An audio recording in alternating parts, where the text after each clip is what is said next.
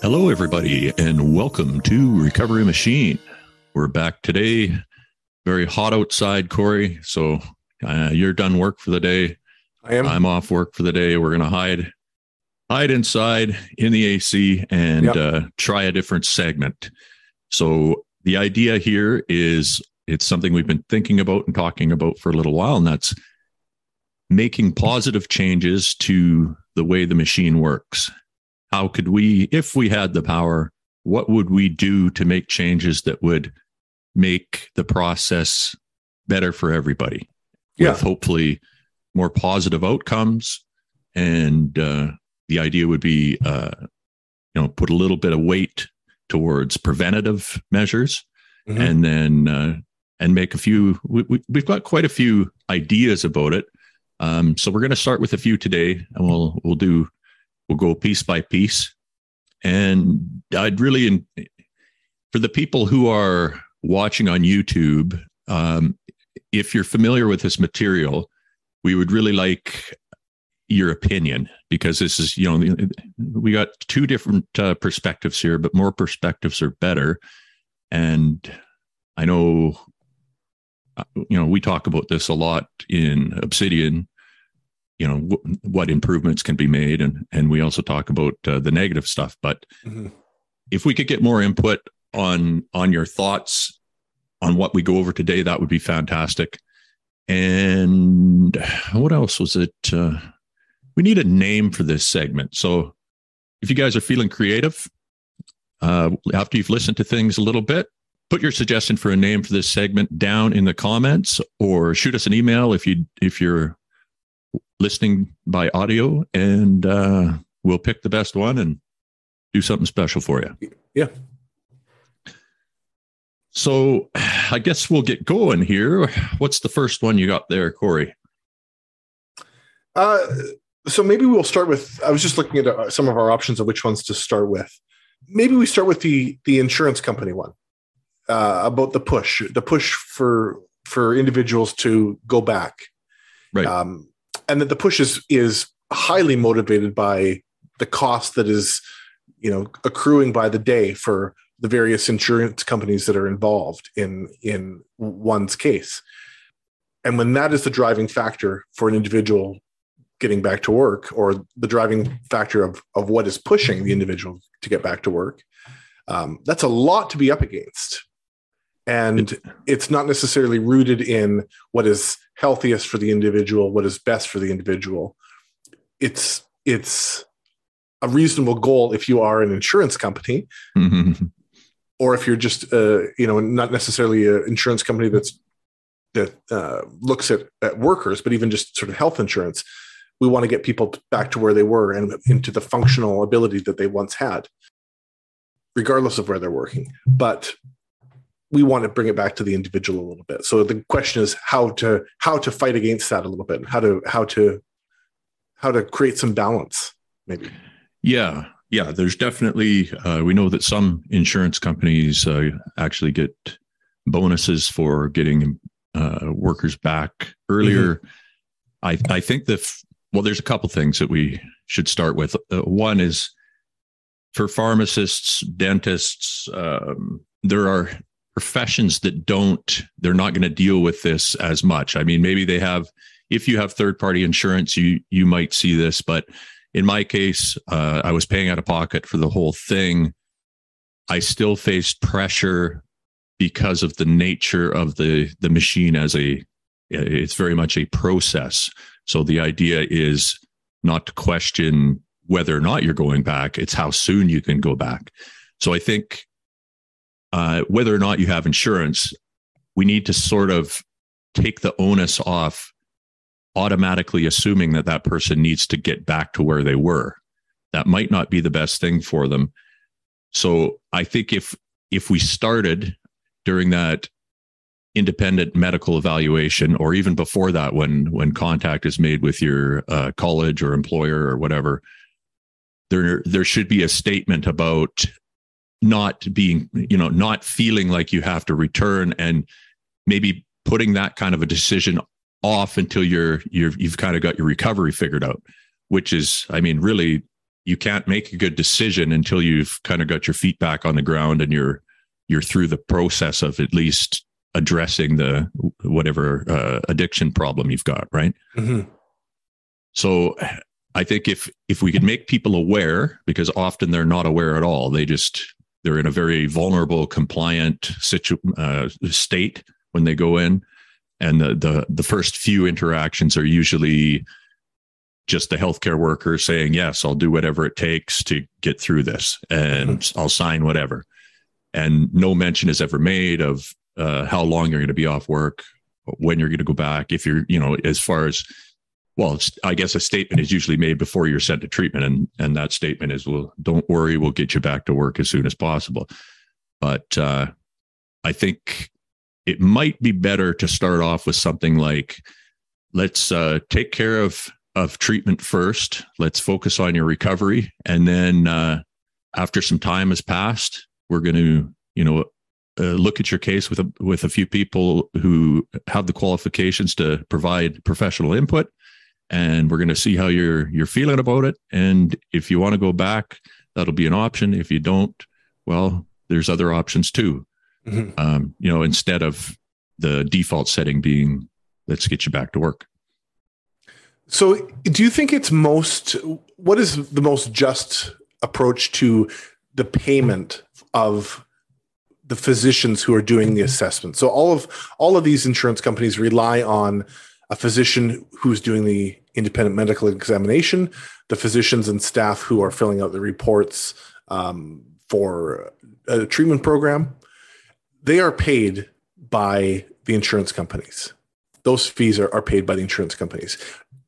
It seems like there's an inherent conflict there, that if anytime a physician is being paid by an insurance company whose interest is getting an individual back, that there's potential there. Now, I don't feel like I was mistreated. I felt like I had a physician who was very even-handed and fair and made the decisions that she felt were right. And I agreed with virtually all of the decisions that she made, I would say.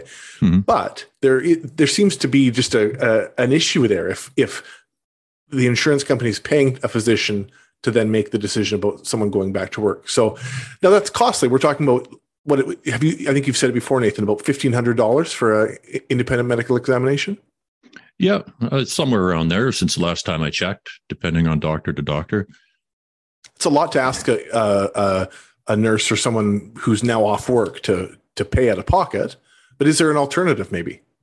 Well, you bring up the insurance company issue. There's the way the system is set up, I think it does a disservice to the physician and the patient, because honestly, I don't think that, I mean, they might have the paperwork. They might say that they spent a certain amount of time, looking at your, whatever they require, like the DSM-5 reports. There's different assessments they use. They take your vitals, all this type of stuff. But to provide a real assessment by somebody who's an expert at it and is not just in it to be a production facility, because I understand why doctors kind of get into that. They want to push patients through fast because the fees are so low for, what they're getting from the government to do that procedure. Actually, in the whole field of addiction, we're not paying those physicians enough.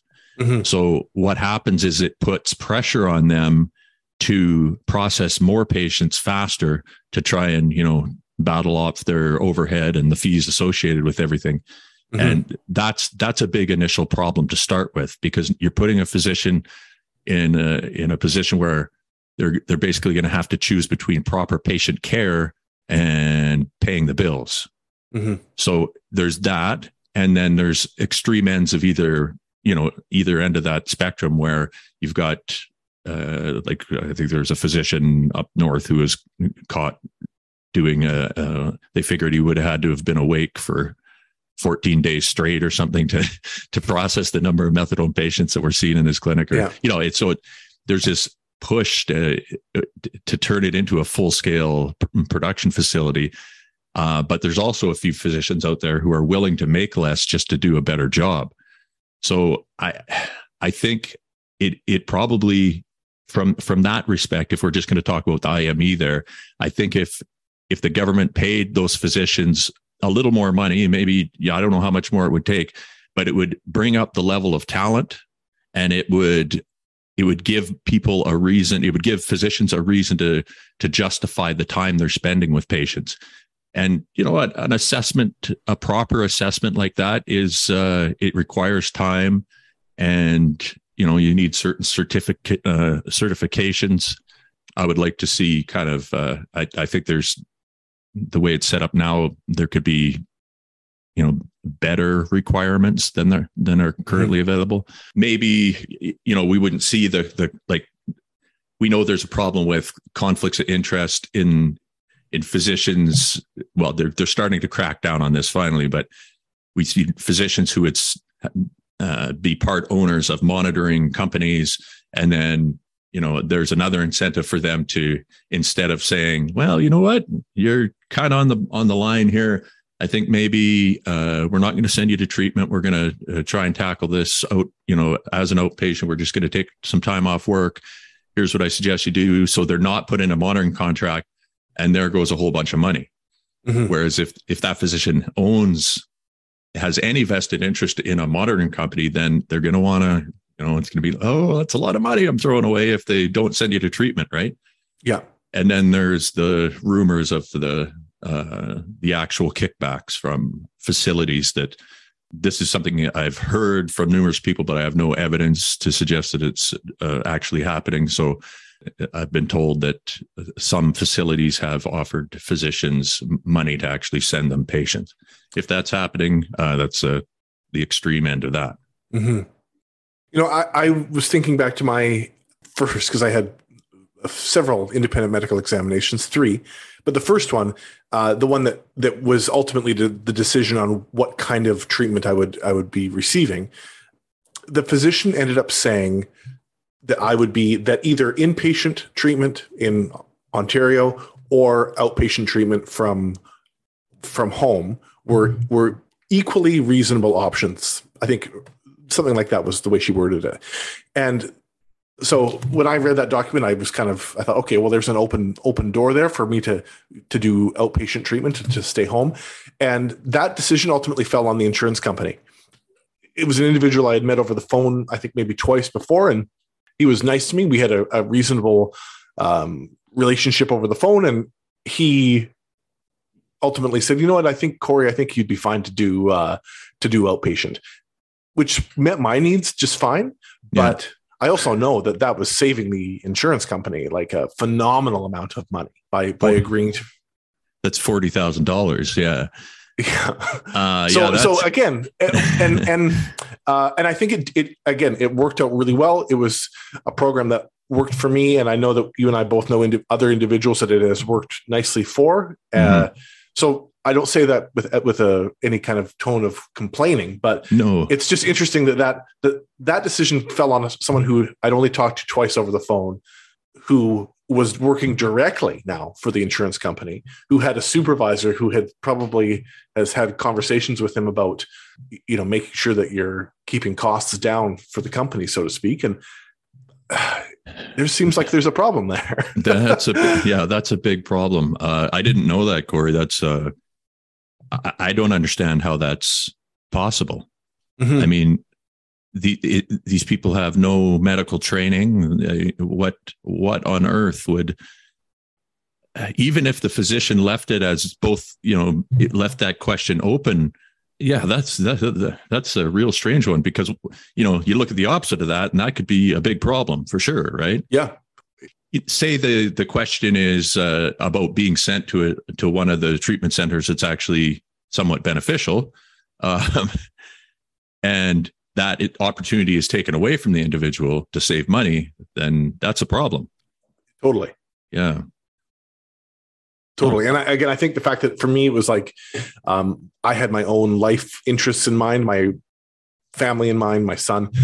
So it did work for me, but if it hadn't, yeah, it was someone who didn't know me who was making that decision. Now, just to go back to what you said, it was, I know for a fact it was someone who was a nurse who then ended up working for the insurance company. Oh, so they did know something. They did know something, and I think he was able to. Him and I related to each other a little bit, and maybe that was to my benefit. But most likely, yeah. If you can make an actual human connection with some of the people who are involved, and it's hard to. At first, it seems like everything's okay, and that when you go in and you're completely ignorant of the machine, you're like, okay, I'm gonna get some help here, and you're willing to open up to everybody, and you want to talk to everybody. And then once you realize what's happening after that, it's very difficult to still find the humanity and be kind to people who are part of the process, because you're like, okay, who's screwing me next? Right. You know what? And maybe that's a great kind of point to come back around to, that if to kind of like share any wisdom of what has worked and what has not. I think that if you can do that, if you can be kind to those people who are sitting at the other end of the phone, and notoriously people who work for insurance companies, and I'm not defending them, but notoriously they're treated like shit, and they have people who are defensive and frustrated and angry on the other end of the phone from them. So I think to try to be kind or help people see the humanity in you, and you're a human who's struggling and has needs, and to relate however you can. I think it did work for me. I think it helped me in a number of instances. As somebody who frequently, and I mean on a almost daily basis, deals with multiple insurance agencies, I can tell you that I've tried all sorts of different strategies, and the one you're talking about is the way to go. Yeah. It takes energy. And I've had situations where I'm looking at the phone, I'm seething, right? I'm very angry at the insurance company as an entity, but I have to compartmentalize that now and talk to this person as a human and be as kind as possible. Yeah. And I'm not doing that for altruistic reasons. Most times I'm doing it because it's the most effective way to get results. Sure. I mean, you attract more flies with honey, and this goes pretty much is standard across the board. Totally. And man, it is hard to do sometimes. There is, but I think there's something to be said for it. And in terms of making yourself be heard and having someone give you the time that you need to express yourself, you're going to get so much further if you do it with some understanding that they're just doing their job, or that they are getting it from all sides as well. Yeah. Yeah. I mean, it's kind of the golden rule. Imagine if everybody tried to do that a little more, even, right now yeah. I think what I'm experiencing anyways is I see a lot of people, especially because of what we just went through as a society and culture, the shift to people working at home. So, they're trying to juggle their kids, and they're on the phone trying to deal with this, whatever work stuff. They've been yelled at 47 times that day. And just giving that person a little bit of a break can mean so much to them. And it just, I don't know, it's definitely something that needs to be considered. You did not accidentally change podcasts, folks. You were hearing us talking about being empathetic and kind to your insurance rep. As crazy as that sounds. Yeah. But yeah, I believe that many times with clients that I've had in Obsidian, and probably many times, over the years in the province, relapses have occurred mainly because of this pushback early. Mm. Yeah. So, I mean, I guess the two things we would want is we would want to increase awareness that there is some pressure you're going to be pressured to go back to work, even if you might not be ready, but you're still going to get pressured. So be aware of that, and be aware that you're allowed to say, I'm not ready. So that would be one thing that we can do on our end. Absolutely. And then on the other end, I think if I don't know what to do about the insurance companies other than we know how to take care of them as far as, getting the right paperwork in order so that they can't force you to go back. But I'm not sure how that situation would be rectified financially. So there's maybe if somebody's got some ideas on an approach that would work there, that would be muchly appreciated as well. Yeah, that's a really complicated one. It is to me. Like the payment of all of the physicians and all of the professionals that are involved, and how to do it in an equitable way where you're keeping people as non-partial as can be, and keeping the actual recipient, the healthcare worker, keeping their best interests in mind. Doing all of that that's no small feat, I don't think. Not at all. But it's my belief that if we just tweaked some of these processes and made it so that we didn't have, say we could cut relapses by, let's say we could cut the number of people who relapse twice by 50%, and look at the money that you're saving all those agencies, the treatment facility itself, that's a pretty good chunk of change. However long the person is off work, on whoever's paying for that. Yep. If you take all that into account, the extension of the monitoring contract.